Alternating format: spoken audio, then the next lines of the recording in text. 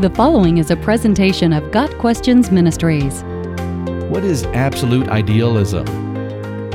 In philosophy, idealism is the belief that thoughts, ideas, or mind is the ultimate basis of reality. Therefore, physical things are illusory or secondary. Absolute idealism takes this further to claim there is a single, unifying mind behind all things. This is closely related to pantheism, which also suggests that only one thing actually exists. According to absolute idealism, thought is the interplay of experiences within that unifying mind, and truth is defined as consistency between thoughts, rather than a coherence between separate objective realities.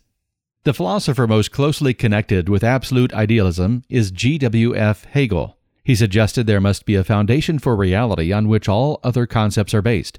For Hegel, this made sense only if that ultimate source was a mind, rather than something mindless or physical. To Hegel, this was not necessarily a sentient being or a consciousness, rather the absolute would simply be thought for thought's sake. A consequence of this approach is that truth becomes defined as the harmony between two thoughts. Since reality under absolute idealism is based in thought, this creates a circular definition that can lead to solipsism.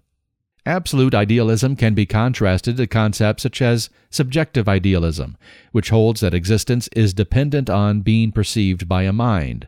Subjective idealism allows for the possibility of multiple minds, whereas absolute idealism implies there is ultimately only one mind. In this way, absolute idealism shares many implications with pantheism.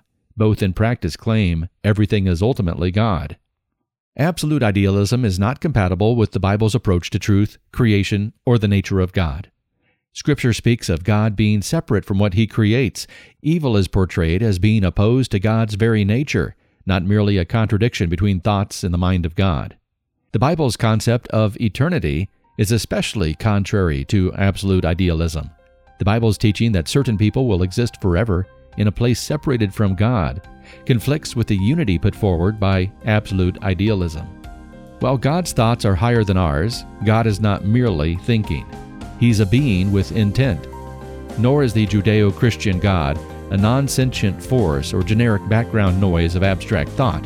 Absolute idealism, like many other philosophical approaches, is ultimately false. Got Questions Ministry seeks to glorify the Lord Jesus Christ by providing biblical answers to today's questions. Online at gotquestions.org.